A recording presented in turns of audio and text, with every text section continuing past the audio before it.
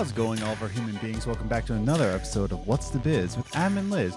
I'm your host, Adam. And I'm your other host, Liz. And if you enjoy a podcast where we don't have that many guests on, but guess what? We're surprise, we got one today. Well, that's what we're going to give you for the next hour or so.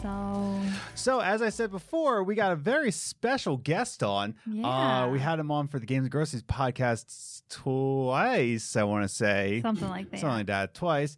But I've never been on his show. It's Brian McGuinness. Hello. Hey. What's going on? Not too much. Did you want to be on my show? I didn't even know you wanted to be on my show. You know what? Like, I was always hoping you wouldn't ask me because I'm here. Okay, so we're just gonna start the show. It's hard to do. Yeah. I say this all the time, and we're just starting the show now. I say this all the time that there's people who are funny in conversations, just like, you can hold a conversation, but you're not funny. And like, that's where I'm at. I don't think I'm a funny person. Not like a comedian is, you know what I mean? This is like, yeah. She's agreeing. Like, okay, Makes me laugh. Well, yeah. Well, like that's beautiful. That's what I mean, though. It's like there's people who can be a home cook, and then there's professional chefs. Oh, yeah. Also, should note, sponsored by Blue Apron tonight. Sponsored by Blue Apron. Well, I was gonna say I'll talk about this next episode, but Jeez, I left my office job after a week and a half, and I'm back to being a chef. Yeah. So, there you go. I couldn't do it. But yeah, speaking of like, there's people cook at home and people who are chefs. It's just like it's just in them, and I'll talk about it more in next episode. I want to be Brian McGuinness show. Yeah. That's a good analogy. I see where you were going with that. I get it. Yeah. So like, do you find that to be like on your end too, where there's people who are like, oh yeah, I can be funny conversations, but you as a professional comedian, you're just sitting there like, you know. That's most people. Yeah. And half the comics. Hey-o. Yeah, no, it happens, of course. People, and that's why my show, a lot of comics I can't, but didn't do my show because it's not, I always tell them it's not an easy show to do. It's not like a regular podcast where we're just going to talk. Like, you got to be in character and funny for 45 minutes straight. Yeah. It's hard. I've done characters on my show and it's hard. Mm-hmm. I know. Like, by the way, if you don't know what your show is, it's on hiatus right now. It's the Joe Rogan experience. It's just Playable Characters podcast. Yeah, it's so good. Like we met the first time at Long Island Retro, and forever ago it seemed like. I know. Was that 2018 show? 18 or 19? Probably 18. We moved to Long Island 2017, so it would have been 2018. Yes. Because you wanted to go when we moved there in 2017, but it was like the weekend we moved in. Yes. So we went the next year. And then we met, and I was there for the CADcast, and then there's a bunch of other podcasts that are there, and you're there at a table like, hey, how's it going? Like, you just bring us over. I'm like, what's your show? It's like, oh, we bring on all these different guests. Check out this, and you give me a list of guests, and I'm just like, I'm like, I still have that laminated list somewhere, by the way. Yeah.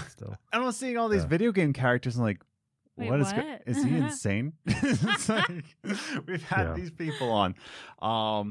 But man, I gave it a listen, and it's just it's so creative, and it invites so many great comedic minds. The first time we saw your show live in 2019, where you had it was the Crazy Taxi, and it was Crazy Taxi Passenger, Micah Sherman. Michael Sherman, Micah Sherman. That was was so funny. That was great. He's very funny. Yeah, he's amazing. Improv and just being silly. That's what I mean. There's so many times where you're just like, there's people who can be funny in conversations, and then there's professional comedians. Yeah. And I think people need to know that, hey, just because you're funny doesn't mean that you can. Well, let me also get your take on that. I was about to say it doesn't mean you should do or can do comedy, but like, what's your take on that? Yeah, I mean, there's a lot of people who shouldn't do stand-up that do stand-up. There's a ton, but hopefully, the thing with stand-up, you can't get fired, really. You can get canceled, I guess, but you can't really get fired from stand-up, and we wish people could. like very few quit. It seems like, and it's just like they just keep doing open mics for 20 years in front of 3 people, and it's like, what do you get out of this? Like, it's just to say you're a comic, and it's just it's a very weird disease or sickness we have, I think, like a mental thing that we have to do it.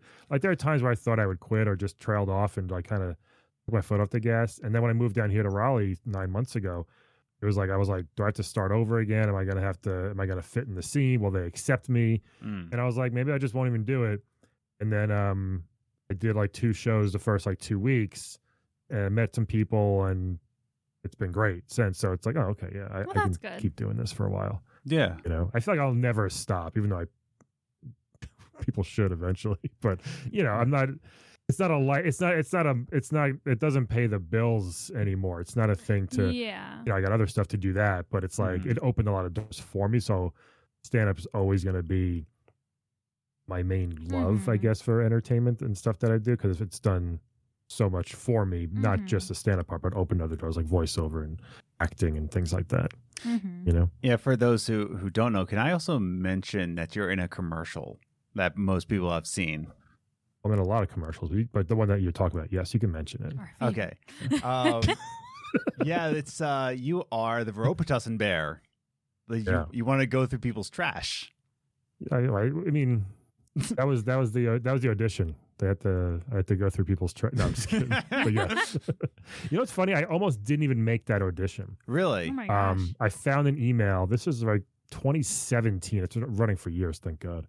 But 17 or 18, I think it was 17 actually, where I got the actual audition, and I almost couldn't make it. And I found the email thread for some reason with my agent, like, oh, I can't actually make that time. Can I go like at 3:30 instead of 12:30? And she's just like, no. I was like, all right, I'll be there then. Like, I'll figure it out. Maybe I had a daughter and I couldn't get, like, it was just a weird time between my wife going to work and me taking over the daughter, like things like that. But I can't imagine not getting that commercial. Yeah, the money I've made from it and just the fun of that actual commercial. But yeah, thank God I made it.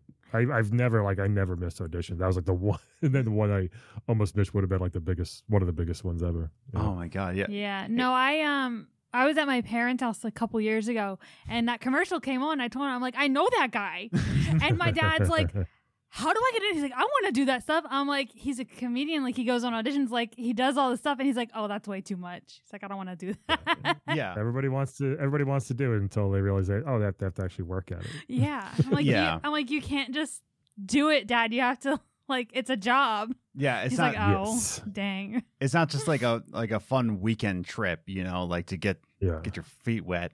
No, and everybody wants to do voiceover now, and it's killing the industry, actually. Like, really, quote unquote, I hate saying like real voice actors like myself and my friends that actually do it for a living, that have agents and do auditions every day and actually are in a union, things like that. Like, people who just go to Fiverr, any schmuck with a microphone, no offense, that just wants to do voiceover, technically can, and it sucks. Yeah, because it's killing it, because it's saturated and companies aren't paying as much anymore, and blah blah blah blah blah blah. It's a very big white people problem thing that I have, but it is my living, so it's like it's ruining the industry, which sucks. But the actual talking into a mic thing is easy, of course, sure. But getting the gigs and the rejection every single day, that's the hard part, you know, going with that. So I never talk about auditions. I just did the biggest audition of my life 2 days ago. Really? Oh, really? Yeah. And like there's a 1% chance I get this, but it's like, it would be life changing. Literally fucking life changing. No, you can curse. I don't care. Yeah. So, but we'll see what happens. It was oh, it was to you could don't say it was to replace the main character of a cartoon. Whoa. Because he was just canceled. Oh. Wow. He's the smartest man in the world. No way. Yeah, but it's, you know, I was honored just to get the audition. Yeah. It's a big fingers crossed type of thing. I mean, it's a very small chance. Yeah. But you never know. But yeah, I know. Never know. if I did something weird in the audition that they liked, who knows? Exactly. There's tons of stories out there like that. Yeah, that just no. But they want like a clone of that voice, and I can do it okay. I can do it decent enough. They want it to be a seamless transition. They want to be So it's like, and what was nice because everything is a celebrity. Every freaking cartoon, movie, commercial is a celebrity. It's annoying that regular people like me can't get to do it. But the fact that they opened it up to regular people like myself and not a celebrity, we'll see. Yeah, we'll see. No, Fingies crossed. I was just thinking about that earlier today, where because I'm trying to do more music production. I've always wanted to do music since I was a kid, and then I just kind of lost it in my 20s, coming back to it. But I'm doing music production in my bedroom, or my second bedroom, in a room. And I just keep thinking about like the real music producers that went to school and went in the industry and just actually worked at it and went to auditions, or not auditions, but like put their portfolios out there. And I'm just saying like, I got a little keyboard and I'm just like doing my thing, putting it on Spotify, whatnot. And I just think about like the real celebrities that have made it, and those are the ones that actually went out there, Well, it's a cool thing about the good and bad things. Is everything is so DIY now, and anybody can do all this stuff right from their closet, from their room, whatever. You buy a mic, you buy the foam pads, you buy, whatever it is. Everybody can do it, which is cool. And for something like music, and it's great you can get your stuff out there.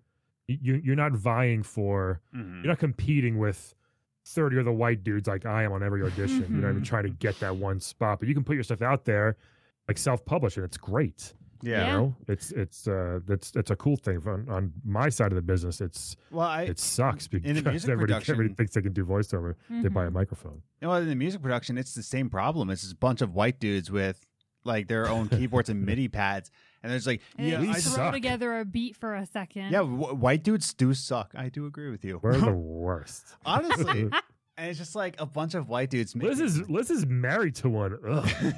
That's what I say. I'm like, I feel bad for Liz, dude. I say that to my coworkers all the time. I'm just like, I feel bad for my wife, dude. It's like I towel whip my coworkers, and I have to come home, and she has to be married to a guy who towel whips his coworkers.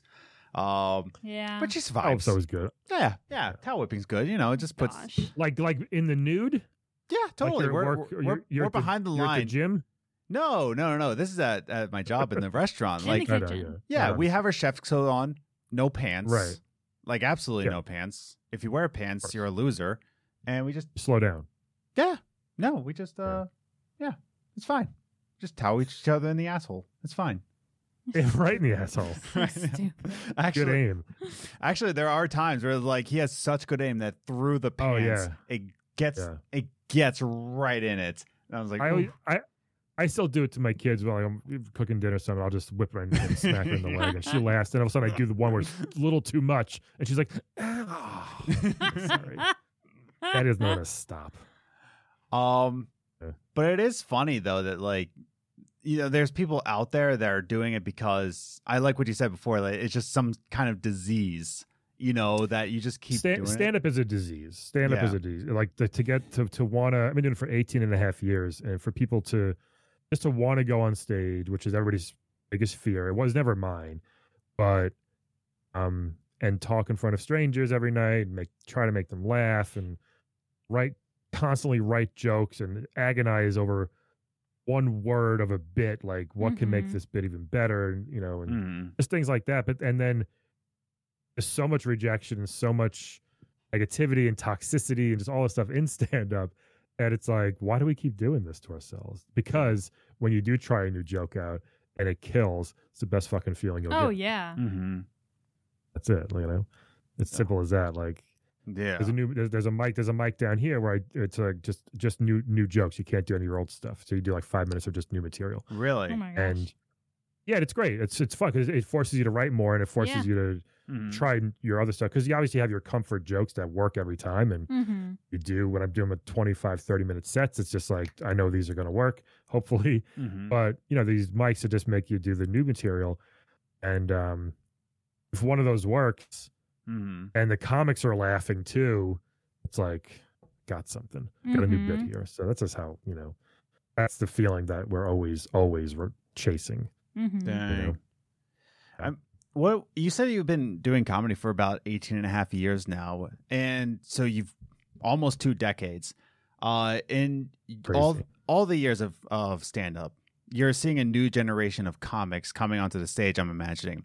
What do you think are some of the biggest mistakes that these new, like, younger comics are making now that you wish you could tell them? It's a good question. And I do tell them, go watch The Professionals. Go watch. Yeah, so, I mean, I took it for granted in New York. I didn't take it for granted. I knew how lucky I was. At any night, I could go to the Cellar, the Comedy Cellar. I can go to Gotham. I can go to one of the best clubs in the world and watch Dave Attell or Jessica Kirson or Bill Burr, Gary Goldman. I could watch the best comics on earth every single night. They were just there. Patrice O'Neill before he died, Geraldo before he died. I saw them all the time.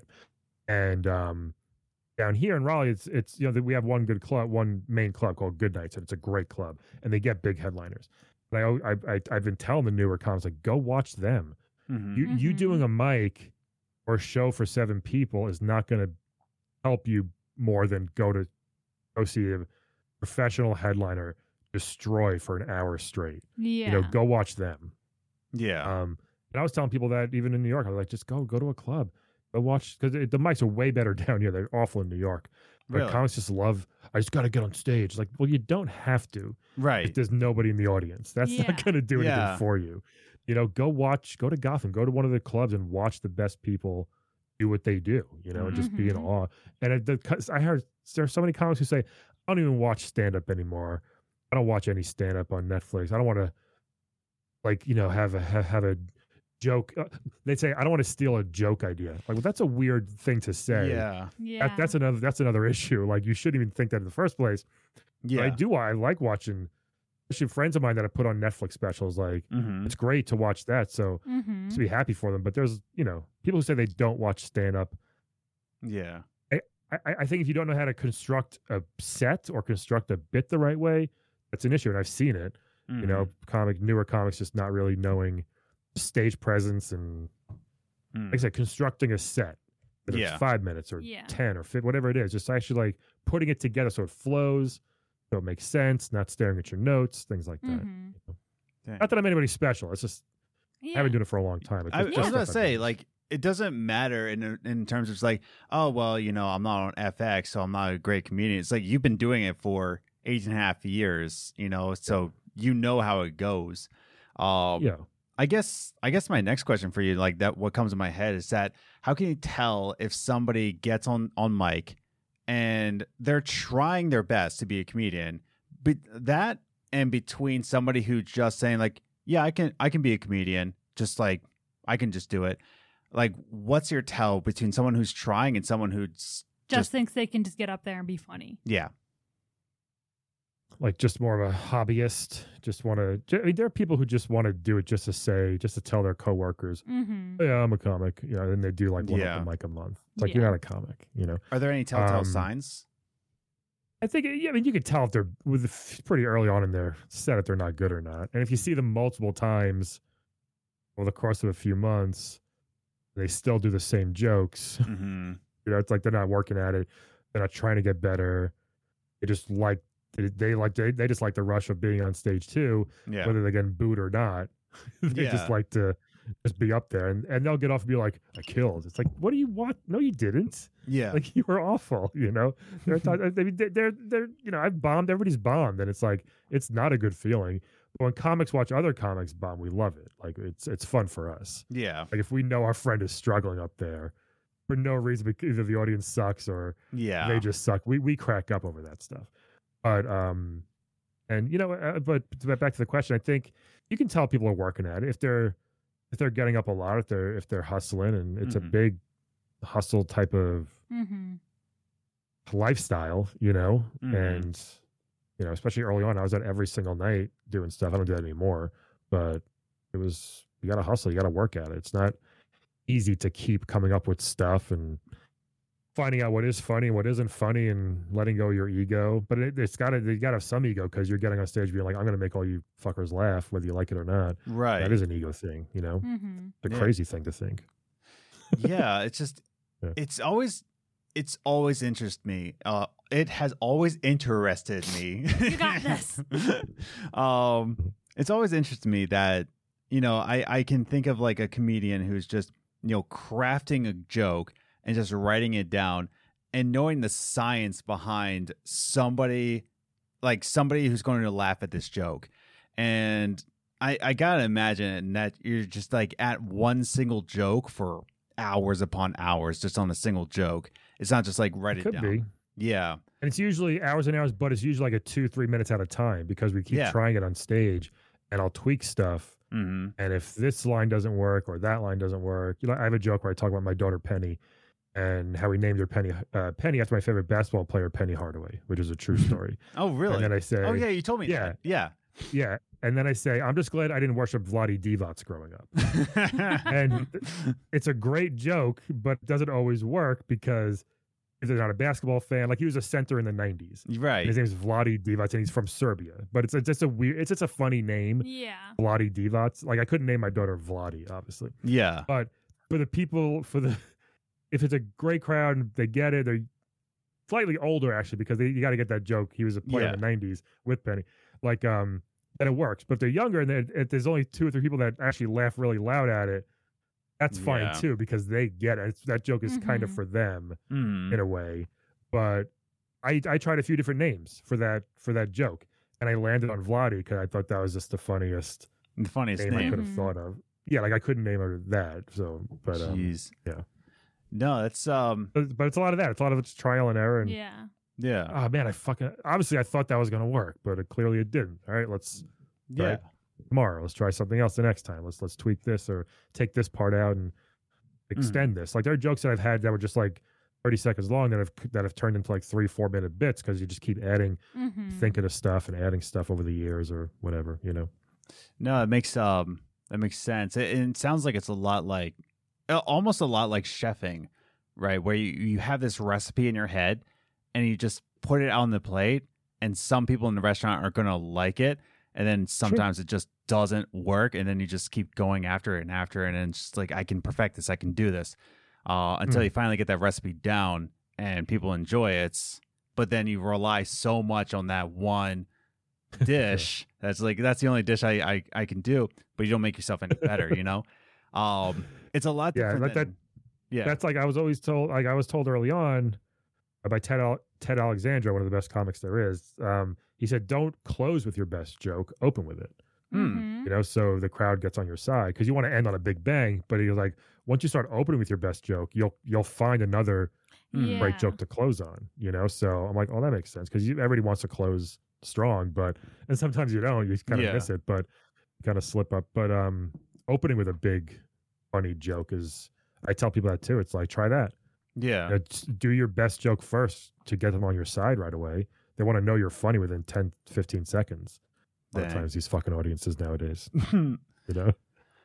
So I know you're more like 3-dimensional than just, than just comedy. I don't want to be like, oh, you're just here just because you're a comedian. You know, there was something you told me that has stuck with me for the longest time. Really? Yeah. It's like, you came nice cock. Sorry. That stuck with me. I was like, you know what? Maybe I can look myself in the mirror now. But no, there was something so you were on Games and Groceries, and then you were on camera and you had your hands up and you had these multicolored nails. And I was like, oh, like you obviously have a daughter. And then you just said, listen, if it can be playtime and I can lay down, I'm all game for it. And that just stuck with me. I was like, still to this day, still lives by that to this day. Yes. Still, that's still my favorite game. Like, I was just that's like, so funny. I remember that. That's funny. I remembered it because I was like, you know, that works. That works. How's it been with you have 2 daughters? Yeah. Yes. How's that been? Because they're getting older and they're in school now. It's hard. Yeah. Polly's. I'm home with Polly all day. She's just turned 2 in March. Oh, wow. She's difficult. Wait, why is she difficult? She's a nightmare. She's the complete opposite of the other one. Yeah. It's we were not ready for this like, lunatic 2-year-old child to come into our lives. She's a COVID baby. So we weren't planning it anyway. But we figured why not. And then everything from our 7.5-year-old, complete opposite for Polly, the baby. And it's just like Penny never threw a tantrum ever, not once in public, perfectly behaved, didn't eat well, still doesn't eat well, but was always sweet and funny and kind. And Polly is just a fucking evil Knievel, kamikaze, lunatic. Yeah. In every sense of the word. Like, she's just crazy, screams, tantrums every day. And eventually you're just like, I don't care. Just when you're done, let me know. We're going to leave you screaming on the floor for a few minutes. You just come by when you're ready. But it's like, yeah, so I'm just home with her all day until my Sam gets home at like 4:45. Yeah. Teaching. So it's like, oh, I'm tired. Yeah. But yeah, it's great. No, she's awesome. She's hysterical too. Yeah, of course. It's just like, it's a lot to deal with because she's not easy. That's all. I mean, 2 years old in general is just the worst. That age, because my mom babysat my whole life, so there's always toddlers in my house. Yeah. And 2 years old, they're just completely insane. They'll just do anything and everything. It's crazy. She's so thick-headed and strong-willed, but in the worst way. Just like, no, don't go in the oven. It's on 500 degrees. I'm baking a cake. And she'll be like, she'll just take the oven door and just dive in. Like, she'll just, that's what she does. Not to relate to that, but you know what I mean? Like, that's an example of what she would do. Yeah. If I said, don't do that, you'll fry. She'll be like, I'm going to go in. I'm going to test that theory. So, yeah. She's, every horror story you hear of a 2-year-old, we got it. Yeah. But she's also the most adorable, stupidest thing. So Penny, my daughter, the 7.5, is tall like me, just beautiful. She's a model. She's athletic and just all this stuff. And Polly looked just like her, but just smush. She was this little fat little dump, but the same face as Penny. And it was just like hysterical seeing how different they were. And they're gonna grow up so differently too. Yeah. Penny was born in Manhattan, grew up in Queens until we just moved here. Polly, born in Long Island, unfortunately, so she loves Trump. And she's gonna grow up in North Carolina. So it's going to be very different to see how they actually do grow up. I hope Penny keeps that New York in her a little bit. Yeah. Yeah. I hope she doesn't forget it because she kind of already has. Because Penny's 7.5. Yeah. Oh, that's right. Yes. Yeah, but COVID fucking wiped that girl's memory out. It seems like they forget everything because everything was just taken away. Oh yeah. She was in pre-K and then kindergarten was just from home. It was awful. Yeah. So. Yeah, like she never really got to experience real school. Not until first grade and the masks came off, finally. Wow. That was the first time. Yeah, because they did start going to kindergarten in person with masks, separated, but that's no way for a freaking kindergartner to learn. Like, they learned through play, they learned through having fun. They just didn't. They couldn't, Yeah. So, but good thing Long Island solved COVID right away and didn't believe in it. Yeah. So they opened up a little faster, which is good and bad, obviously. But yeah. Yeah, I left Long Island in November 2019, so right before the pandemic hit. However, thank God, it was. Yeah, I was telling you, it was awful there, man. I'm embarrassed to be from there. The only time either of us has ever gotten the flu was when we lived in Long Island for 2 years. We got the flu both years. And I said, I'm like, oh my God, thank God we left Long Island before COVID because we definitely would have gotten it dead. then. Yeah. Like we would have died. In Long Island. In Long Island. Of all places, we would have died in Long Island. Terrible. Yeah. I would hear the stories because, like, I would still talk to my people, like, from Long Island. And I would just see, like, how they're doing. And it just sounded awful. And, like, Lancaster County, Pennsylvania, of course, they didn't believe in it either. But there was so much more open space that people could just, like, live their lives and not even be near each other. Whereas in Long Island, even the parking spaces are just like so tight in. I wish you came over to my house one time in Long Island just to see. Me too. Well, like, yeah, I should have invited you because, like, in Pennsylvania, I'm used to, like, if it's going to be that expensive, it's going to be a big, massive house. And so, like, we're living in the parsonage, and it's a 4-bedroom. Yeah, but it's a very tightly compacted 4-bedroom house, and it was fine. But I was just like, it should have been a 3-bedroom. Anytime someone visited that was from Long Island, they would go in and like, this house is huge. This is a mansion. I was like, what are you talking about? It's an average size house, but they're like, wow, leg room. And it's so true. Yeah. Oh my God. What town were you in again? Lynbrook. Okay. Yeah. Yeah. Lynbrook. Which was, I liked it. I liked it in Lynbrook. It was fine. Now, if you said, go to Hempstead, no, I would never step foot in Hempstead. I went to college. I went to Hofstra. Oh, yeah. And Hofstra we used to for lunch, me and some friends, we'd either go left out of Hofstra to go to like White Castle or Wendy's, during lunch, or if you go to the right, deeper to Hempstead was like Popeyes and Checkers. Yes. And I remember going to the Popeyes. In Hempstead. I loved it.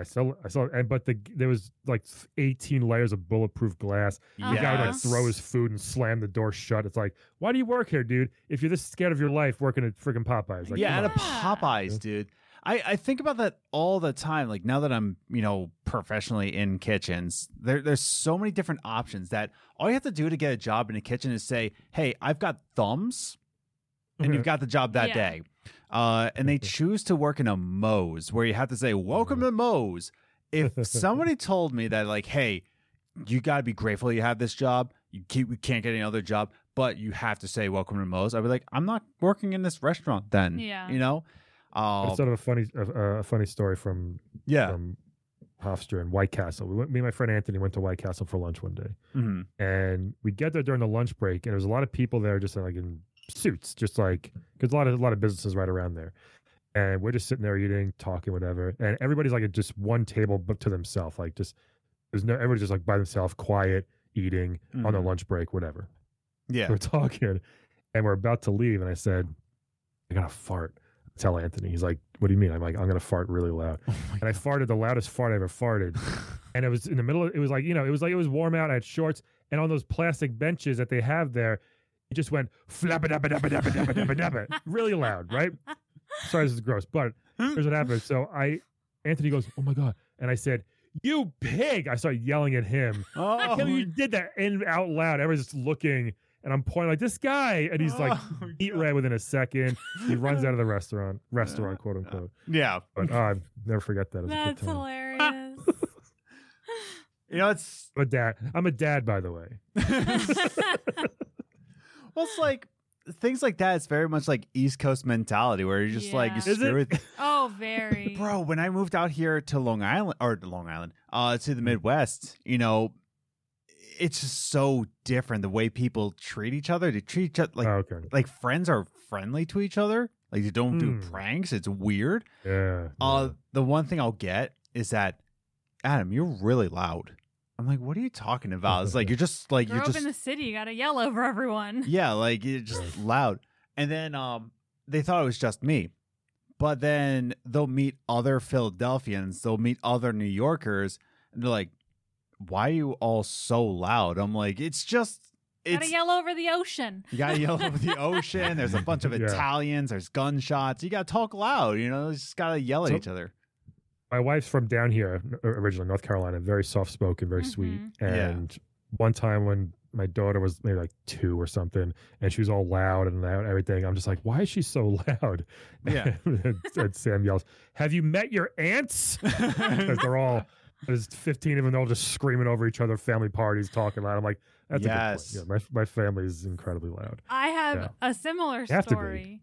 So my sister and brother-in-law moved to Tennessee for college. They had my niece, and then a few years later they moved to North Carolina, actually in Raleigh. Mm-hmm. We're here now? Or around, Yeah, they're here now. they live down around Or that there. area. Let's hang. Tell them we'll hang. I know. And so right before we moved to North Dakota, they were up visiting my family in New Jersey. And so my niece is 4, 5 at the time. I think she's about 4, yeah. Yeah. So she's only around my family once a year maybe when they come up to visit. And so we're all sitting around the table, we're talking, because my family is big Italian, Irish. We just talk, and we have multiple conversations around the table. And so we're all talking and screaming and everything. We got cousins running around and dogs running around. And all of a sudden you look over at my niece with her hands over her ears saying, everybody is being too loud. And we're all just like, oh, sweet, you're in the wrong family. You've come to the wrong place. You got to get used to this. Yeah, there was one time we were all playing like Pictionary. We were all playing a board game. And we're all just like, blah, blah, blah, blah, blah, blah, blah, and it was Sam's turn. And she's like, hey. All she meant was like, hey, like that. We all just looked and started laughing because like that was like the most polite, can you please shut up, please? We've ever heard. Yeah. And it's just wild. You have family in Raleigh? Yeah. Yeah, my sister. It's just my sister, my brother-in-law, and their 2 kids. They live down there. I'll be at Goodnights. Tell them I'll be at Goodnights May 19th and 20th. Well, they're Seventh-day Adventists. Wait, 12th and 13th, I think. 12th and 13th. Yeah, they're Seventh-day Adventists. The guy is... Oh, forget it. My brother-in-law is a Seventh-day Adventist pastor, so I don't think you'll catch them there. Yeah. Yeah, it was in the same way of... So it was funny, when I was in Long Island, I was the pastor over there. And I can't tell you how nervous I always was going out. Like, even going to Long Island Retro, I was so nervous that someone's going to catch me at Long Island Retro, because churches are so awful. Yeah, they're awful, because they're like, you're a leader in the church and you're with this smut, and it's just like, what smut? Now, yes, were there lady cosplayers at Long Island Retro? Perhaps. Now, we were caught there once by a student. At Long Island Retro? Yeah. Where? Alex's family. Oh, yeah. I forgot his family about that. Was there the one day. But no, how dare you have a hobby besides molesting boys like the church demands? Well, that family was cool, though. No, they were cool. Like, they brought their kids there. Yeah. So it was like, that was fine. But no, there was a lot of families that when I took over that church, they came back to the church because I was so mellow and just so cool with you're a normal person. Yeah, believe it or not. Like, Yeah. They promoted that kids weren't like some sort of evil monster once they hit puberty. So it's like, who'da thunk? If you treat parents like they're normal people, and it's like, hey, sometimes you can't bring your kids to church. I remember there was one time, and so I had a family that they had other family in Puerto Rico. So the mom sent her kids over the summer to Puerto Rico. I don't think it was Puerto Rico. I think it was another country. Either way, they were out of the country. Yeah. For the summer, right? And they didn't come to youth group over the summer. And she comes back and was so apologetic to me. Like, I'm so sorry I didn't make it to the youth group. I'm like, it's fine. And here I find out that another one of the leaders in the church said, like, oh, decided to come in today, did we? Like, oh, I see we skipped all of youth group all of a sudden. Well, like, she was also another mom. Yeah. Oh, yeah. It was another mom in the church, they're too. like, oh, where have you been? Oh, you guys are finally coming back. Where have you been? And not only that, she had also taken her sons to Disneyland. Oh, yeah. Disneyland. Like, she wouldn't take them on vacation. She was a single mom, but she wanted to like treat her kids like a good vacation. Yeah. And they made her feel bad about it because they missed church and youth group all summer. Like, who cares? Yeah. I was just like, I don't care. Like, I'd like to go on vacation. Yeah. I made it known that it's like, I care if you're here. Yeah. You know, I'm not going to say like, oh, I don't care that you're here. Like, I care, but at the same time, if you don't make it, you're a parent. You got a life. You want to take your kids on experiences. Sometimes that happens on Sundays. It is what it is, you know? You still into that stuff? You know, every time I walk into a church, I actually, and I've said this on the podcast before, I actually end up getting panic attacks every time I walk into church because, like, for 10 years of my life, it was just always leadership and always guilting me and always me.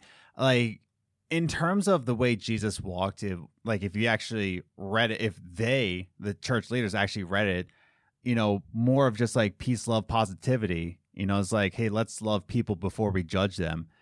And in church leadership, what I've noticed with a lot of church leadership, they were bullied in high school. They were abused by their fathers. They have this vendetta to be the ultimate over people and manipulate them. And I wasn't about that. When a lot of times when these kids would say to me like, "Oh, Pastor Adam," I told them like, "Don't call me Pastor Adam. I would rather you call me Garbage Man than call me Pastor Adam because I'm just some guy." The church didn't like that. They hated it. So there was just a lot of things that happened in church that I don't have time, to go over again. That's a whole other show. It'd be a good show. That would be a good story to That's talk about. That's what this show's about. We're on that. More about that though. More about that. Not you leaving, but just like you realizing that it's Yeah. That's not everything. It's not. A lot of it's nonsense. Yeah. And I No, think, I'm still a Christian. I still believe in God. I'm still a Christ follower. But in terms of going to church, it's just kind of like, because I've seen the inside. Every time I walk into a church, you just see right through it. I see right through it. I see what this guy's doing. Interesting. Yeah, because I know the ins and outs. I know what you're doing at the front doors here. I know the count you're taking. I know that the senior pastor's doing this. I know the pamphlet you're giving. I know why you have a coffee shop there. And so then I go into like this. Yeah, go for it. You watch The Righteous Gemstones? What is that? I've heard on about HBO. it. It is, first of all, one of the funniest shows you'll watch. But it's John Goodman, Danny McBride, Adam Devine, a few people. It's absolutely hysterical. They're like a mega church, family. Oh, and yeah. It's hysterical. You got to watch. You'd love it. It's one of the best shows. It's just great. I don't want to spoil anything, but it's fabulous. I'm sure I'm gonna love it because like it probably hits right at home because I was just like, because I've worked in large churches and I've worked in very small churches and talking with people out here in North Dakota, no, like it's all the same kind of bull that I'm just like, why aren't we living in terms of Christ? Not to get too philosophical, but I talk about this on this podcast. You're on episode 141, by the way. Yeah. I know you've been for a while. I didn't. Yeah. Okay. I figured you had to talk about it, obviously. But no, we talk, and the more I study Stoicism, the more I'm like, yeah, Jesus was a Stoic. He was just more of like, hey, not really mind your own business, but just kind of, hey, we're not here to judge people. The only thing you can control is yourself. And in the teachings of Christ, it's really about like, what is your standing with God? Not just what other people's are. Like, let's say I'm trying to convert you, Brian. I'll kill you. So what, like that's the thing. I should be like standing at the foot. I should be standing at the foot door saying like, no, like I shouldn't be doing this, because for me to say, hey, I'm trying to convert Brian, that's immediately me saying to myself, that's saying like, well, I'm worried about what they're doing. Well, Adam, how are you doing? It's more of like, what is your standing of Christ? What is your personal standing? Like, remove the log from your own eye before the speck. Yeah.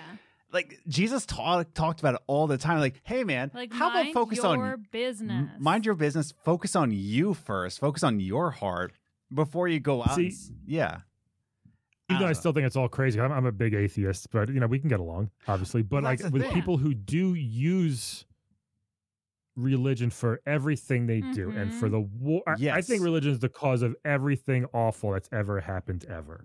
Yes, I truly believe that. So many things, especially the past bunch of years, where but even like what the Republicans do. Yes, exactly. Everything. They 1,000,000% go back to that, and that's why I hate it. That's why I think it's the worst thing ever. But you understand, like, when you use it to hurt other people, which most of them push an do, agenda. all that stuff. That's when it's just like, I just want to fight you so hard. Not you. I want to fight these people so hard. Like, it has nothing to do with your stupid religion. And it's like, well, my God's the best God. There's thousands of gods. No, there's not. How do you know? By faith. What do you mean your faith? Like, that doesn't mean that's not a proof of anything. Just because you think one way. So you're just missing everything else that other people believe. It's insane to me. So anyway. No, every church that I ever worked for hated my guts. Hated it. And I think you weren't in the conversion business. I remember there was one meeting where they asked me, like, Adam, how many % of students have you converted this year? I'm like, what do you mean? They're like, I remember that I talked about this on this podcast before. Like, well, what do you mean percentage? Like, well, percentage wise. And I said, I can't give you a number. And he goes, why? I'm like, well, because like for a lot of reasons. One, I'm not a used car salesman. Yeah. And two, I'm telling you this right now that I can tell you 100% because if I go to a student and say, hey man, are you a Christian now? What are they going to say? They're going to say yes to get out of the conversation. And I don't know if they know the actual definition of conversion, because convert means that you're going from one belief to another belief. All of our kids that came to youth group, most of them already believed in God. They just hadn't been baptized yet. Yeah. They weren't ready to make that step, but all of our kids believed. No, it was that's wild. not conversion. No, it was just they love that conversion therapy, don't they? Well, yes, actually, there was. I will say this: there was more than I thought. So, like, funny story about like that. I don't think I told you this part, but like, yeah, like more than anything in terms of like kids who were in trouble and like they came to me. It was all about them coming out. Now, growing up in my neighborhood in Philadelphia, like drugs, gangs, I had drinking problems. Like I deal with suicidal thoughts all the time. Never, ever once have I, in growing up, maybe I did. I don't know. No, I had a couple. But like, I've never really encountered gay friends. I never really encountered that, really. That's why God put me in your life. Yeah, like half of her family is gay. Yes. And I was just like, man, out of all the things they could come to me with, most of them you have nothing to say about. Yeah, I have like nothing to add. I'm like, huh. Yeah. Interesting. By like the 8th one, I was just like, huh. I don't know. Get that dick, bro. I was like, well, like the first thing I would say, like, hey, first things first, don't tell any of the leaders of the church. See, that's fuck. That makes me mad right there. Yeah, I know. You know what I mean? But I know why you said it. But that makes me mad. Yes, that they couldn't be themselves. There was one kid that were like, "Don't you dare tell your mother." Yeah, like I like, and we love this kid. We loved all of our kids, but it's like we don't want you to tell your mom because she will kick you out. Yeah. I'm just like, hey man, I still love you. In the name of Jesus, though, she'll kick you out. Exactly. See, that's my problem. That's my problem with it. Exactly. Because it's not. But people like you who get it, who say he didn't say that. Yeah, he never said anything like, or maybe one or two things. But overall, that wasn't like his whole thing. That people think it was. When we were in Bible college, God hates queers. Like, shut up, you. I know. In my major, we had to go on a retreat in the beginning of the year. It was like all the newcomers like going on a retreat and doing stupid. It was stupid. I hated it. But in the first night they were talking, and for some reason the leader had brought up homosexuality. He's like, homosexuality. He's like, I know, ew. And I'm like, my soul left my body. I came so close to walking out. I was like, that is so inappropriate. As a leader of this school and of this department, you should be encouraging us to make our own choices, and you're just furthering just the worst perspective on this. I was so unbelievably angry. I'm still unbelievably angry because I still wish I had said something to him. I was like, ugh.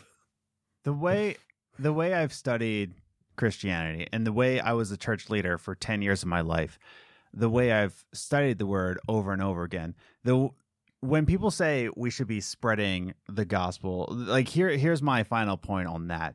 It should be in the same way of, let's say, going back to Stoicism, right? I do study a lot of books on Stoicism. I do try my best to practice it because I do have, I struggle with anxiety, depression, suicidal thoughts, so I kind of lash out. So I'm using that Stoicism plus Christianity to just kind of like mellow me out. But in that way, I should be focused on, so here's my point on that.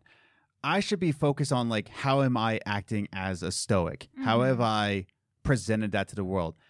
And if anybody were to ask me, Like, hey, I've noticed you've been reading a lot of Marcus Aurelius. Hey, I've noticed you've been a lot calmer. What have you been doing? Mm-hmm. That is my time where I just say, oh, it's because, this, and this. These are my reasonings for it. I truly believe in it. Yeah. There you go. Exactly. Like, if people were to ask me of Christianity, that is my job, to answer questions about Christianity, the way I act, the way I walk, the word, and all that.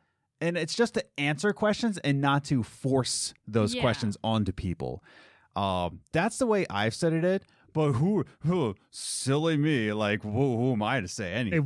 They want you to force it. They right? did. Exactly. Yeah, they did. All three churches that I worked for wanted me so bad to just like force this agenda. Like I still remember the last church I worked for, especially, there was this thing called the Fallout, right?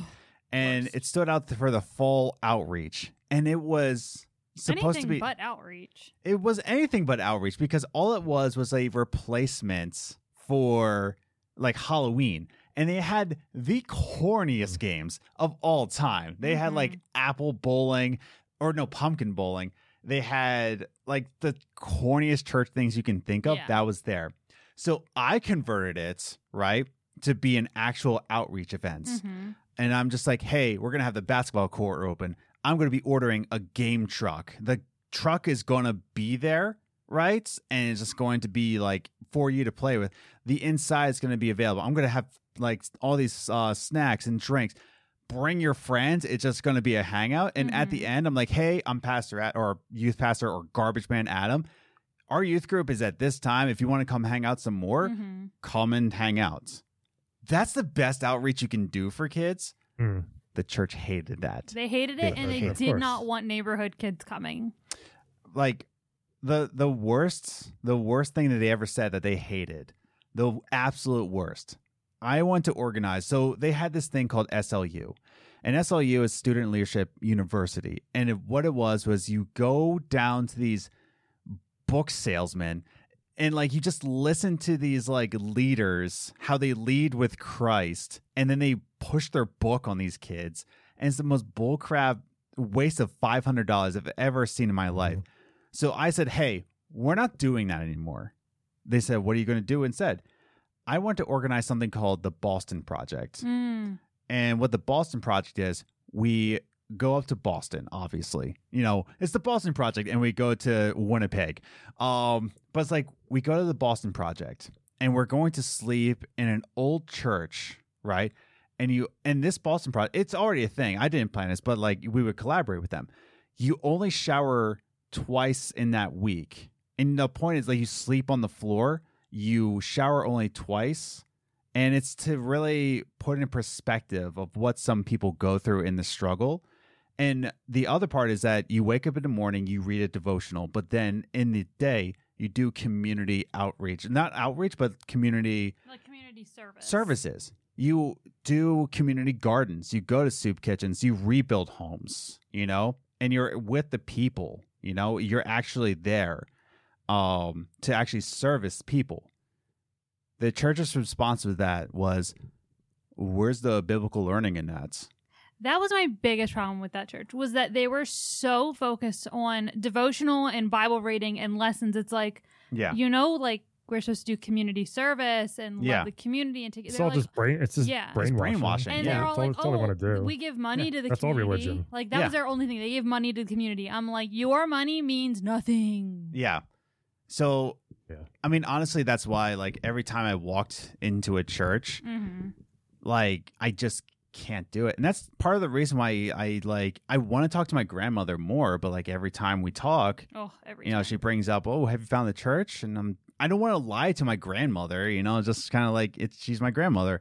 And it's just kind of like, it kind of hurts when she says that, where I'm just like, no, you just don't get it. Like, no, I can't walk into a church right now. Like, I can't do it, man. It's wild. But yeah, not to go into a dark depth, but that's what this is about. I started this podcast after my dad died. Yeah. And I'm just like, oh, okay. And I was just like, man, I gotta like calm down a little bit. But yeah, no. So comedians and, churches. That's cool. Yeah. Most of this podcast is talking about the church, talking about infertility, complaining about white men. Yes. And periods. I get it. Yeah. And now Ninja Turtles. And now Ninja Turtles. You're still into have you played Shredder's Revenge? Come on. Did you like it? What a silly question. Yeah. Loved it. Yeah. Yeah. Oh my god. Like let's talk about I bought the Cowabunga. I bought the PS5 collector's edition for the Cowabunga collection too. Wow. For $150. Yeah. Yeah, let's for the last couple minutes, I guess, you're also a gamer, but you're also a husband, a dad, but also into the art of comedy. Are you still excited about the modern day of video games, or are you just kind of in and outs? I am, but there are times when I'll just sit in front of my PS5 or Switch and I have, all my retro emulated things where I have 70,000 games of, and I'll just scroll through and I just won't play anything. Like for 30 minutes, I'll just scroll through the games and just be like, ugh. And I'll end up playing Fall Guys again, or I'll go back to something that I've played 1 billion times. Mm-hmm. So it's and that nothing has been God of War blew me away. Last of Us 2 blew me away. Things like that. Yeah. Excited for those things. There's not many there are times I'm just I need to just find a game that'll just take my attention. I haven't found that in a while. I feel I don't think there's obviously a little lull when the systems come out. I think next year will be huge. Oh yeah. But it does take time. There's still plenty of great stuff. I think I'm just being extra picky, and it's not that I hate the game. I'm just I'll play it. I'm all right. I just played Ghostwire Tokyo for an hour before, and I'm just I probably won't go back to it. I'm fine. Same. I did the same thing. I played it for I don't even think it now. I think I played it for 15 minutes, and I was like, eh. Yeah. It's I beat the first chapter and then a little bit of the second. I was just it's cool, but I'm it didn't grab me. There's a game, Inscription. You played this? And that sounds familiar. You played little indie game. It's one of those deck building games. Which Somebody I never really told thought me about that. Yeah, one of my coworkers. It might have been me because I've been telling. It's like a horror card game. It's not hard. It's weird. Yeah, right? that's what he's describing it. It's not what you even when you're playing it. Yeah, a lot of weird shit happens and the game changes to what it actually is, and that game blew my effing mind. I'm glad to get that. And unique and different. Please get it. It's you're the second person wild. to tell me that. Yeah. Yeah, it's so cool. And I was yes. Because I love indie games. I love them. When I can find one that just fuck, this is so different and weird and awesome. That's what I love. Something that's game hit innovative. Even though it's hard as shit. Yeah. Yeah, very innovative. Yeah. Because the deck building games I never really got into. If someone kept telling me, try it. And I did. And I played it so many times. And I kept dying. I'm I don't know. But I'm let me it's one of those just one more time type of games, Yeah. Let me just try one more time. And then eventually you do something and you're oh. Yeah. Well, this game's weird, but in a good way. So that game checked every box for me. It was awesome. Yeah. I got into Fortnite last year like an asshole. I hated Fortnite. I never played it. I'm in Fortnite. Yeah. You play it? I love Fortnite, dude. Yeah. I love it now. I know. And I can't. It's a zero build, yeah? Yes. When they did that, I was okay. Now I'm into it. That Channel 3 site that I told you about, they have weekly tournaments, and that got every me really time into you it. send me the link, and I'm legitimately going to sign up, and I'm going to sign up tomorrow. Okay. Yeah. Do it. So they give weekly tournaments, and they got me really into Fortnite. I'm get it now. It's a cool. There's nothing crazy. There's nothing hard about it. Mm-hmm. It's simple. It's super fun, especially with the team. And it's okay. But all these other free to play games are failing because it's Fortnite nailed it, man. They figured it out. Mm-hmm. Yeah, and they nailed it. They freaking nailed it. And it's it's so fun. Once they just tweak that one little no build mode, you're boom. Yeah, it's excellent. Yeah. I hate how much I like it now. Yeah. I know, dude. It's just I don't play it as often as I used to, but it's just well, that's going to go into my next video that I talked about Switch. I'll say a funny story on this podcast real quick. About time. Yes. I was just leading up to it. The reason why I haven't signed up for your channel 3 the last time we talked was because I filmed the Evo video right after we talked. Right. So Brian is going to be on the next Cast a Garden EP. Woo! Track 1. You are a character in it, also named Brian. Just to, Yeah. Do you want to Venmo me or just send me a check? I'll send you a big check, Yeah, no, like that was fun. I wrote that character specifically with you in mind because I knew you would like kill it. Every time I write something for somebody, I always have their voice in my head. In fact, like the EP I wrote for Adam Evil, The Essence of Life, I knew the male character I had. I was like, that's my buddy Marcus. Like, I know that. But like the female character I have, Naoma, I just couldn't land somebody. I was like, no, not her, because no, she doesn't fit. And then I finally talked with voice actress Kylie Brown, who was on Life is Strange, and I was just like I talked with her on my other podcast, and I was like, that's the voice I'm looking for. I need that. And I was just like, that's it. So when I wrote down your lines, I was like, he's gonna kill this, and you absolutely did. It was perfect. In fact, after this, I'm gonna send you what I have. Yeah. It's not the final mix and master, but you're but gonna your part is in there. Great. Yeah, but I want to hear.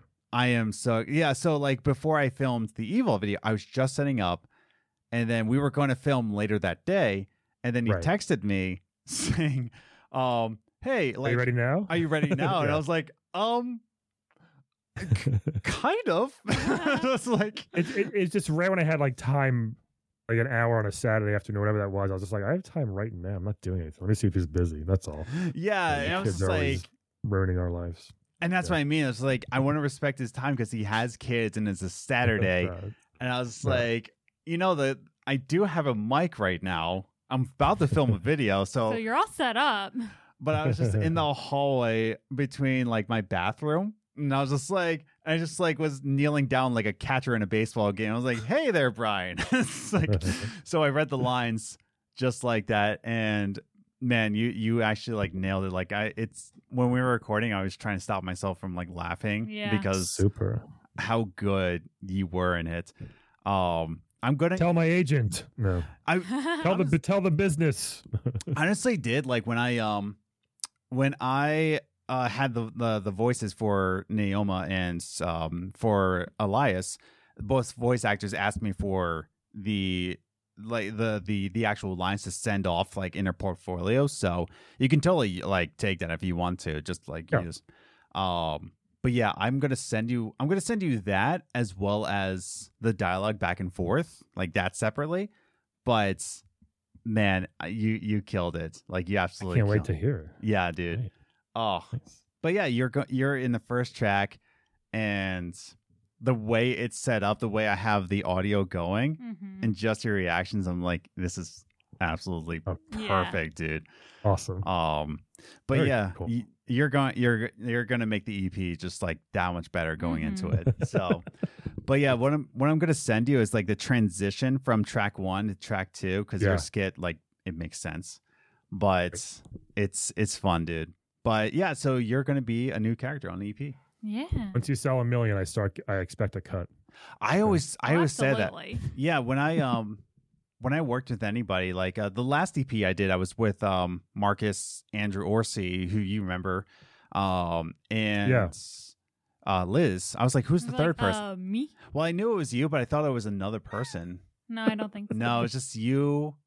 Yeah, it was just you, Marcus, and I was just like, I want this to sell copies so that I can distribute money. Because it's like for me, I want to like collaborate with other people and then make their like dreams. I want to be like not the employer, but just kind of like basically the Robin Hood of like getting people's money and then distributing it to like poor comedians who need the money.